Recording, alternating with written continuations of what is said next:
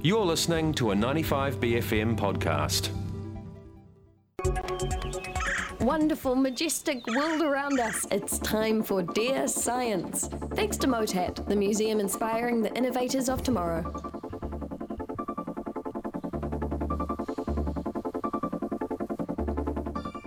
Excellent. Now it's time for Dear Science. How are you doing, Davide? Good morning. I'm good. How are you? Excellent. I'm really good. When you sent through this piece, I was very intrigued. Synthesized silk. Yes, through genetical modifications this time. So silk has been like a holy grail for materials since a while actually now. And the reason for which it's so sought after is actually its strength, but also its lightweight. Is it very tensile strong? Yeah, extremely strong, like steel strong kind of thing.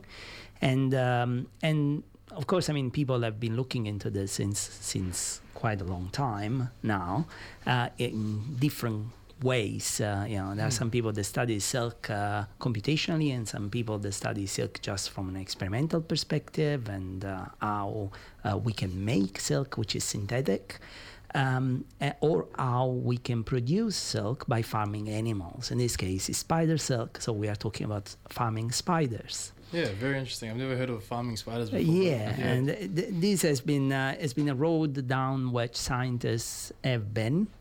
However, it doesn't work for the simple reasons that many species of spiders, they don't like being confined with other individuals of the same species or even other species because they are cannibals. So they tend to eat each other.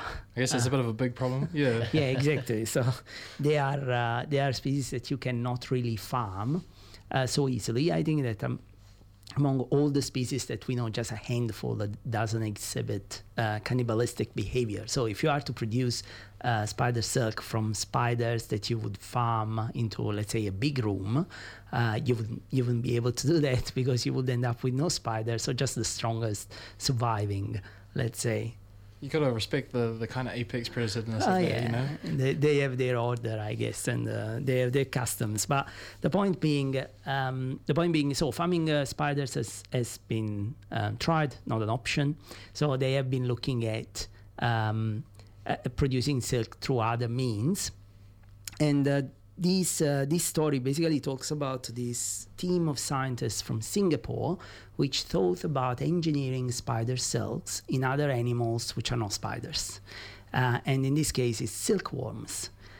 So they because silkworms do have the possibility of producing silk, but no spider silk. So silk from silkworms has got different properties. What's the hold up on spider silk? Why is it so sought after and wanted?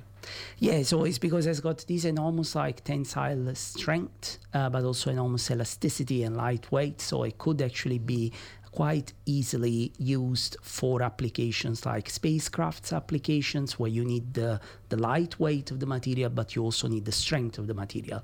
You can use it. So, for example, I know that automobile companies have been trying to actually implement, spider silk into their safety protocols, let's say, because of course it's so strong, but it's also light. So you don't have to carry it so heavily, right? It's not like you can, it's a little bit like steel, but it's not as heavy as steel. So it is an extremely interesting material. And I can tell you a little bit more about why it is so strong and is so, at the same time, so elastic. And it is because spider silk is an interesting combination of protein behavior. So spider silk is actually a protein, which is silcoin. And this protein is actually spun through glands that the spiders have. So the secret to making spider silk is not only having this protein, and this is of course related to the ability of silkworms to actually produce spider silk, but is also to spinning this protein through glands, so putting this protein through a high pressure system, which is the gland, right? Pressure makes diamonds, I guess. Exactly. Yeah. So and the reason for this is because these proteins, they are actually funny proteins in the sense they have beds that can crystallize, and they form these crystalline units, which make them very strong. And they had other beds that do not have the ability to crystalline. They are attached and they are floppy, let's say, and they are so-called intrinsically disordered. These intrinsically disordered proteins have been summoning for a while now. That's incredible. So what are the implications of being able to farm the silk from worms instead of spiders? Yeah, so you can produce it in a very, very large scale because, I mean, the silkworms, they are actually farmed, right? We make silk out of silkworms. Yeah. And the ability of actually having a silkworm which is genetically modified in order to produce not silkworm silk, but spider silk, would actually give us the possibility of scaling up the production of spider silk. Is this something you'd like to see in clothing in the future? Is it something that would be used for that? They have been talking about making like this special kind of clothing, which is the protection against bullets, the vest, bulletproof vest. Kevlar, stronger than Kevlar. Stronger than incredible. Kevlar. Yeah, exactly. So this is one possible application in clothing, let's say. Yeah. But it's just because you harness the strength of it. So basically, this group of scientists thought that, okay, you need two things. You need two ingredients to make spider silk. The first one is the protein itself. Yeah. And the second one is the ability of an animal to spin the protein through a gland. And silkworms have the second, but not the first one. So what they did effectively was to re-engineer silkworms by genetically modifying them and making them express the same proteins as spiders express.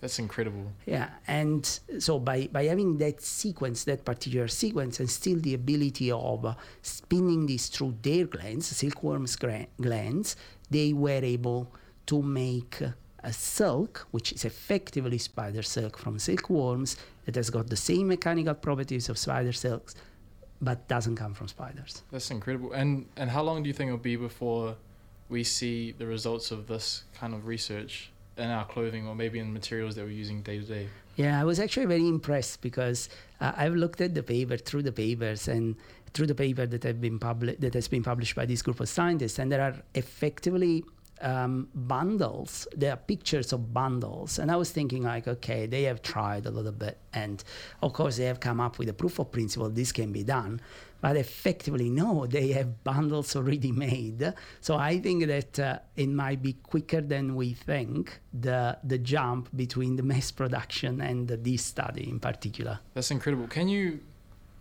patent something like that? I'm pretty sure you can. Yes, I'm pretty sure you can. I would think that there is quite a large commercial interest behind this. I can tell you one thing. Many groups research groups. I mean, have been involved in research on spider silk, and they have been heavily subsidized even from companies to produce spider silk. If you get there is like quite a large commercial interest. Oh, it's looking like money. Well, thank you, Davide, for coming in. That was incredibly interesting. My pleasure. Yeah, and thank you to Science as well. Well, I didn't know that before. Dear Science, thanks to MOTAT, the museum inspiring the innovators of tomorrow. That was a 95BFM podcast. To hear more, head to 95bfm.com/bcasts.